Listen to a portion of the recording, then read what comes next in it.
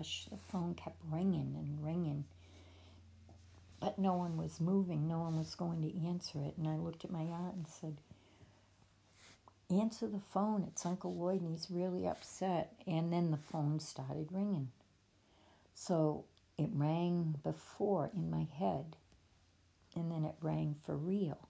But it sounded the same to me. She went to the phone and picked it up. And she was looking at me while she was talking on it. And as soon as she hung up, she told me to leave. She told me she didn't want me to come back. And that was hurtful. And I thought, what is wrong with me that these things keep happening? At dances, I would hear songs start to play before they really played. I even mentioned it once to a friend and said, oh, I love that song. And she said, what song? There's no song playing. And I told her the song, and then right afterwards it started playing. People looked at me like I was weird. My father had made me feel like, oh, this is a normal thing. All kids are this way. But no. And it became painful to have the experiences or to do this in front of other people, I guess is what I mean. It became something that I knew was different, and people treated me different. I used to make calls to Boston to a radio station because they'd have talk show, and there was things on that were interesting and had to do with the paranormal, and so I called quite a bit, and the talk show host started calling me the little witch girl from Portland. And then people I went to school with heard that, and that started some issues. Made me really uncomfortable. I used to listen to other talk shows and just was really interested in all of this. So other than dreams, I knew when things, I could hear things before I really heard them, if that makes any sense. But I started, with all these different experiences, I started to kind of shut down and block, put a log jam in my spiritual river, is all I can describe it as. And I saw it that way. And if you vision dream it, it becomes what it is. The power of the mind. The mind is so, so powerful. So when I envisioned that, that's what happened. It started blocking up. And throughout, I'd say until, going into high school, that I pretty much abandoned stuff. I blocked it so it couldn't happen. And that's how it was.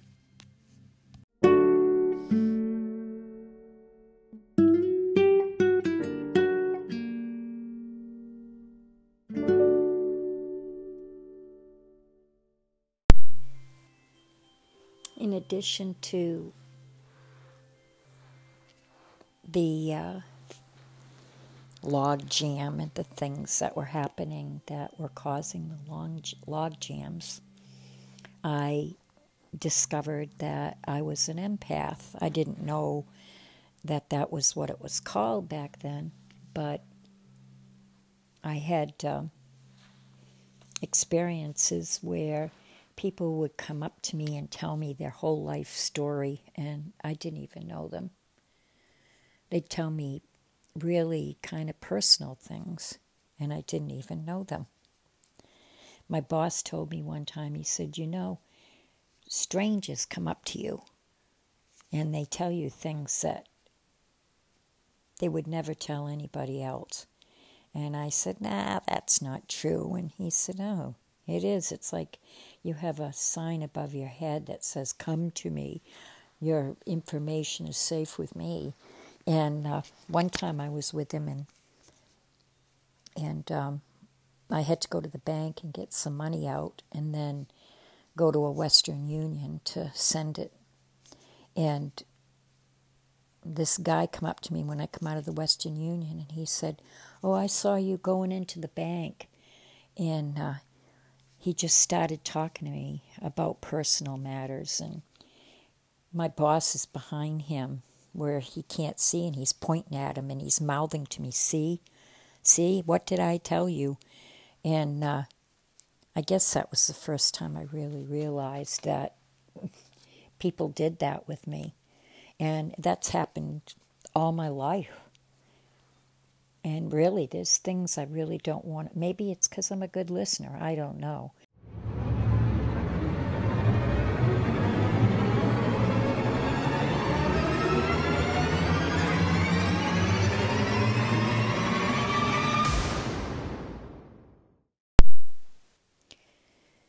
Oh, I having a meaning dream. And something that's never been in a meaning dream before. I had a guide, and it was a unicorn. And I thought, what the heck? This is strange to have a unicorn guiding me in my dream, but whatever. I was dreaming that I was trying to catch him, and I had a rope with a lasso. I kept trying to put it around his neck or whatever, but I got it on his horn and started pulling and got him into the house where my mother lived and got him to lay down on the bed. And what happened is he laid on the bed, the unicorn, and he turned over and he became the Christ child. And I'm not very religious. I'm spiritual, yeah, but I don't have religious visions and stuff. But I woke up and I thought, what in the world does this have to, I always look for the meaning in my meaning dreams. And I started looking up things and saw that, and I was pregnant. This is like 2 weeks before Christmas, and I saw things about the unicorn being depicted in tapestries that showed the birth of Christ. And I dug a little deeper, and I'd say probably it was 3-4 hours after I had woken up, I started to get pains. And I was not due to have a baby yet. But I ended up going into the hospital. I had a bleeding problem, and so we had to make sure that everything was all right. But I was not ready yet. And to make a long story short, the baby was born 2 days before Christmas and died Christmas Day. So, and it was believed that he died because of contamination in my drinking water. So I started fighting for clean water. And people saw me on TV doing this, and they started calling me. And a group of us went to Washington to fight for the reauthorization of Superfund, which is a law that used to clean up the worst hazardous waste sites. And I'm on a plane with other people. There was another mother with me, and something just compelled me to ask her about dreams. And I said, do you ever have dreams that have meaning? And she was like, yes. And so she started telling me about her dream. And so I told her about different ones of mine, and I said I had a meaning dream and then lost my child. And I told her about it, and we went to Washington, and we, finally we were effective because the next day they put Superfund up for a vote and it passed. But she had sent me some things after we got back about the unicorn, and it really made some sense to me in a spiritual way, that it said how the unicorn, the waters were poisoned, and the unicorn went down to the water to drink. The other animals couldn't drink. And when he bent down, his horn touched the water and cleansed it so that all the other animals could drink. And there were other things about it, the unicorn. I ended up with a couple of softcover books that I learnt a lot from, and it meant a lot to me. In as far as I dreamt, with the unicorn as a guide.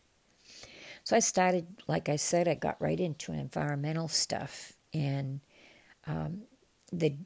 that particular first dream with the unicorn, it's almost as though the unicorn's horn was breaking down the log jams too, because I started to have more and more dreams and visions. And I did dream one time when I was working with a community that was by a chemical company. I had an awful dream. The unicorn was walking and going across my field of vision, and he kind of stopped and looked at me, directly at me, and then proceeded to look straight and walk. And he went right over a cliff, and there was people following him, and they were moaning and crying out and burning and just horrendous.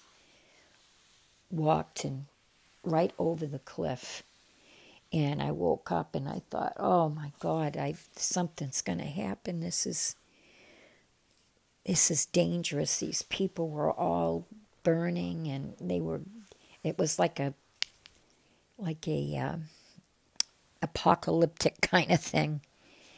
And that day, there was a chemical leak at the plant that we were working with the people by. So that dream really empowered me to push harder and fight harder for those people in that community. And as strange as it seems, the unicorn has been in a few of my dreams, showing me things. And still to this day, there's some things I don't understand that he's shown me. I talked to an Indian friend of mine, and I asked her, and she said sometimes meanings to dreams don't come immediately. Some take years. So I really believe that's the case, because I'm still waiting on the meaning of some of them. But as I said, the unicorn, I had one where he's standing next to me, one dream, standing next to me, and there's this old man in a bed, really old, and I'm wondering who he is, and the unicorn's to my left, and he's kind of describing things, and then this guy kind of rose up on the bed, straight, very straight. His feet were, like he was standing, but above the bed.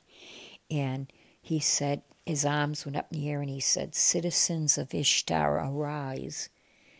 And his eyes lit up, and I thought, I was terrified, and I still don't know the meaning of that dream, but that was powerful. So the unicorn has been a guide with me in many dreams, and kind of quietly, mind to mind, telling me things.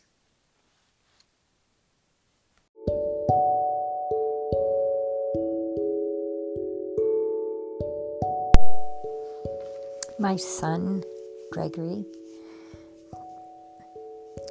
in his just short 2 days of living, was the impetus behind a movement for me where I met hundreds of people. I felt terrible, terrible pain that they were having. It just 20 years of activism came out of that and chopped away at that log jam so that there was nothing left.